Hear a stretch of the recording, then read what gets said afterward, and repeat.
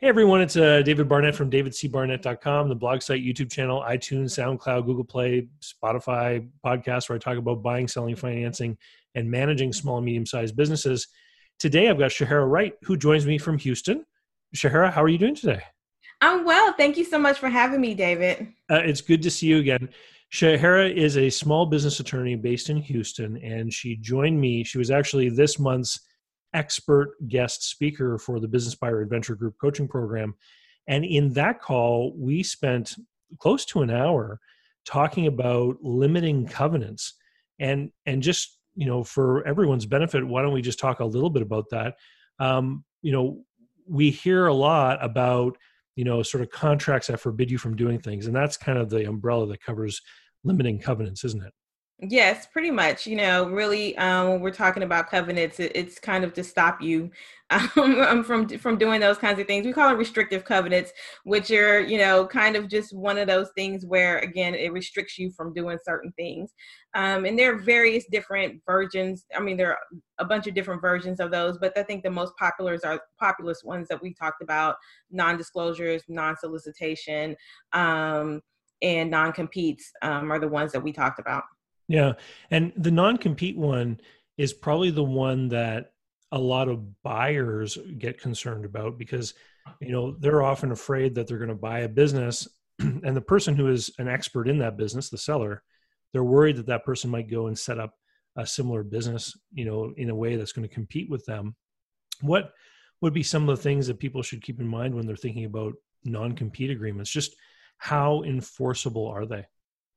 So remember that these are contracts, so they're all governed by state law in the US. So not all states are made equal. Like states like California don't recognize non-compete clauses. So there are some states that just don't allow it. Some states allow it if you have, meet certain rules that they're governed by statute. And so you have to have certain language and certain information in there in order to deal with it. So I think that that's really important for people to know and understand as well, that it's all governed by state law. So I don't really recommend that people just kind of pull them off the web, even if you use a form, to go back, check your state, because what they require may be different from one state to another. Yeah, do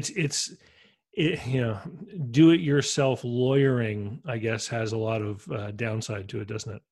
Yeah, and I think too, again, it goes to, sometimes people think, okay, well, I can just use this form. And, I create forms too. And I understand, sometimes you just think it's going to be simple. But again, contracts are state specific. Their enforceability are state specific, especially when it comes to non-competes, because a lot of times it's used in employment situations. So it's kind of even hard to figure it out in terms of business to business, because it's employment information. And so you don't really know how to go about dealing with something. So it's very important to understand that you have to change it based on what's actually happening in your state. It's the non-competition worry that buyers sometimes have. I often say it's one of the reasons why something like a seller financing note is really important, because if the seller of the business actually has an interest in your continued success as a buyer, it means that they have an incentive not to go and do things that might impact your ability to succeed in business, because they're endangering their ability to collect on that note. That's true. That's true. And so that's really important. I think, having the buyer and seller kind of come together about what's going on, especially why the seller is leaving out. Are they just kind of cashing in on their interest so they can have money to go do something else that they like? Or, are they still wanting to do this, but kind of rebuilding it in a different sense? I think a lot of those things matter in terms of whether or not you need a non-compete, in the first place, and how you would enforce it, in the different scenarios. Yeah, understanding their motivation. Yeah, it's important. For sure. Yes. Yeah. So, you know, one of the one of the things that has been coming up more and more, and I wanted to get you on to discuss this because of your background and because you work largely in the area of small businesses and the contracts that they have, is that with the COVID crisis, we're seeing a lot of instances where two parties to a contract and the biggest example has got to be a lease, right, between a landlord and a tenant. Two parties to a contract both come to the realization that they need to do something in violation of that contract to help the other party out to further both of their interests. So, a landlord, they don't want to see all their tenants go bankrupt, because that would mean they would be left with an empty facility that they would have to go and try to find new tenants. And of course, if the tenants don't have the money to pay the rent, or if they need the money to be sure that they have the money to start up and pay payroll when they get going again, they obviously have an interest in hanging on to their cash. So I wanted to talk with you a little bit about when two parties to a contract talk to each other and come to an agreement that they're going to not follow the rules that they've agreed to.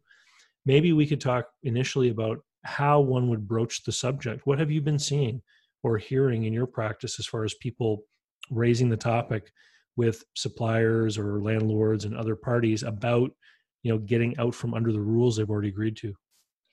So the basic term is just a modification of a contract, and usually most written contracts will have some way to modify, and of course it'll say that it needs to be in writing. So first of all, any modification in the terms you want to make sure that you have in writing. And some of them are specific in saying that they have to be signed by both parties. So if you have email communication, they may not be allowed. So you got to see how the contract allows you to modify, how the original contract allows you to modify that contract and do it in accordance with that. What I've been seeing in terms of my clients is that a couple of things that I just tell my clients, hey, just go approach your landlord, see what your landlord says, and let's start there. Some landlords have been, yes, of course, we'll try to make this work because we understand it's affecting everybody. Some landlords, kind of push back, and then we'll send a more formal letter stating that, hey, this is the situation. This is affected by a mandatory shutdown. These are the things that are happening. And so, maybe sometimes they'll kind of come back. In getting that agreement, what it is really, it just depends on the landlord. All of them, at least as far as I've been experiencing, have allowed some type of forbearance. They're not forgiving the rent, but they are allowing forbearance in terms of, okay, we'll give you 3 months to get it paid, or 3 months to catch up, and then you got to start over. So, and those have been really what we've seen in terms of being able to, allow our clients to, pause, so to speak, on the rent. And then what I've been telling my clients is, okay, your pause is not forgiving. So then when you're getting your loans, here in the US, we've got the PPP and we got EIDL loans and a couple of other loans that are out there. You need to make sure that you reserve some of this money to ensure that you can pay for your lease when it comes back due, to go ahead and catch up with those things. Okay. So now I'm speaking to you. We're recording this in the first week of June. So since the pandemic hit in North America, we've had April, May, and now June rents. It's questionable whether some landlords have collected all three of those or not. Right. Have you had any instance or example of someone who made an arrangement and then had to go back now for another arrangement because they haven't been able to open? So we haven't had to do a second arrangement. Some of my clients have just realized they're just not going to be able to reopen. I mean, at the end of the day, there's just no way, because they were closed, and it really started in March, truly, for a lot. The mandatory shutdown didn't probably start till mid-March, but people were feeling the effects in March. So in early March. Because of cancellations and things like that, people kind of stopped coming out on their own, and before the mandatory shutdown started. So you have March, April, May, and now, you're in the beginning of June. And some people, they may be back open, but they are not able to generate the income that they were, once able to do. So then obviously having to have the conversation about whether they can stay open, whether they need to file bankruptcy. These are conversations that we're having right now. Wow, what an awful place to arrive at for someone who's in business, who set off with a bunch of hopes and dreams about what they were going to be able to accomplish. Do you think that for a lot of these people, an actual bankruptcy is going to be necessary? Do you think that the landlords are going to realize that there's just nothing there to pursue, or do you think people will actually follow through with those kinds of things? Well, I think in terms of bankruptcy, it's just way more than just a landlord, because you Right. probably have other debts, other obligations that you know are going to have to deal with, and also to that extent for legal reasons, in terms of the business, in order to dissolve and shut down, and you know, especially in Texas, and I think all states are like this, that you have to say that you don't have any debts or obligations that are outstanding, so there's no potential lawsuits and things like that. So the bankruptcy will help with that, where Mm. to ensure that you know any and everything is cut off. You know, having to sell off assets, all those kinds of things kind of get taken away from you in terms of the trustee dealing with that. So in some ways it's very helpful, to go ahead and file the bankruptcy, because it makes sure that everything is cleared out, you don't have anything pending, you're not, you know, looking for anything else, so those things are, you know, are real or happening. And I think just too, sometimes that having debt that continues but no income that continues, it gets to a point to where there's just no way that you can, no matter how much time you have, you're not going to really be able to catch up, and it's just not possible. And I think that's just the reality of, you know, of economics, right? I mean, it's just, this is the kind of thing it is, and that it just doesn't make sense to try and salvage something that at the end of the day is just going to cost you way more, than to cut your losses and move I've, on. I've often heard it as trying to fix an expense problem with debt. Eventually, you just end up with a debt problem, Yes. right? Because Yes. if the income is not there, you know, and I mean, we've seen this kind of thing before with natural disasters. You know, if you have a hurricane or a storm or a power outage or whatever, we're talking about a very brief interruption and everyone's trying to get back to normal. But this has been going on for months. And I can appreciate why some people would just want to really have that clean slate, knowing that they didn't have some kind of lingering liability because they were a director of their business, and maybe, you know, state tax return wasn't filed or something like that, just to have everything cleaned away for a fresh start. Do you think this is going to, I mean, your clientele are small business people. Are you seeing this from a lot of people, or is it just beginning, do you think?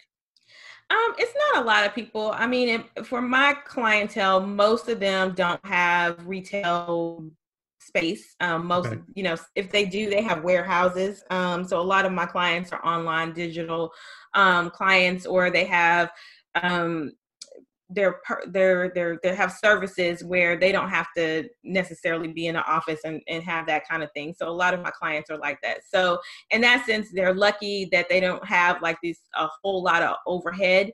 However, it still affects them in the sense that, you know, they're trying to continue, of course, to get their business off the ground. They're not making as much money, so then there's still some expenses, while it's not rent or, you know, something like that, is still affecting them. So I don't see it a lot. It's not happening a lot, at least from what I'm experiencing, but it is happening. What I am seeing, you know, is just kind of being able to restructure some of that debt, restructure some of those things, restructure how they're doing business. I think really what I've been working more with my clients, especially because they're having to go remote now, is really what to do in terms of the remote, handling their business remotely, talking about privacy issues, Mm. talking about, you know, data security, those kinds of things, that kind of changing their business model that we're having to look at, that probably they didn't have to deal with before, or at least not as much. No, it's a great point. I mean, at one point I had a career with a bank where I was based from a home-based office because I was kind of in the field, so to speak. And I had a quite a lengthy agreement with the bank with a whole set of rules and standards and things that I had to maintain at the house, like separate work area with a door that locked, and, you know, I had to have a file cabinet that locked, and, you know, just all these sorts of things, because I had, you know, while I didn't have, you know, account numbers or credit card numbers in my files, I had all kinds of other personal information that, you know, an identity thief would probably love to have, right? So Mm-hmm. I had to control all that information. And for businesses that have always been running from an office, you know, really at the drop of a hat, all of a sudden everyone went home, didn't they? And so Yes. a lot of this stuff wasn't taken care of. So I think that's very interesting. And so, right, it kind of opens up a whole new thing. Do you think that some of these people that you're talking with, now that they've experienced a home-based workforce, do you think that they're going to be leaving it that way? Do they see the advantages of this? Some of them may probably allow for it to happen, but I don't know that they're going to go completely remote and stay and get rid of their office space. And that's mostly because of clientele, and they have to have somewhere to meet and talk to clients and things like that. But I think for most of them, allowing the flexibility, and now that they have the ability to do it and put it in place, that they can allow for people to work from home in a way that they probably wouldn't have allowed it before. Yeah. I I personally feel that a lot of these offices are going to move to a system where they allow people to spend, 2 or 3 days of the week, maybe from Mm-hmm. home, coming into the office for meetings. And I think it's eventually going to lead to a much better lifestyle for a lot of people. If you take the commuting away Yes. for part of the week. So to get back to our topic, though, if you're going to come to an agreement with another party and you're going to modify that agreement, we need to actually go and read the agreement. To your point, it might actually say in there that there needs to be a written amendment that is signed by both parties, referring to that agreement, saying what you're agreeing to now. And so somebody who is going to do that, you need to go, you need to have access to that contract. You have to read what it says. Do um, do you think that having that information in hand and insisting upon, let's get this in writing, really helps your position if you're going to be opening up that kind of conversation? Shows that you're knowledgeable and you know what you're doing.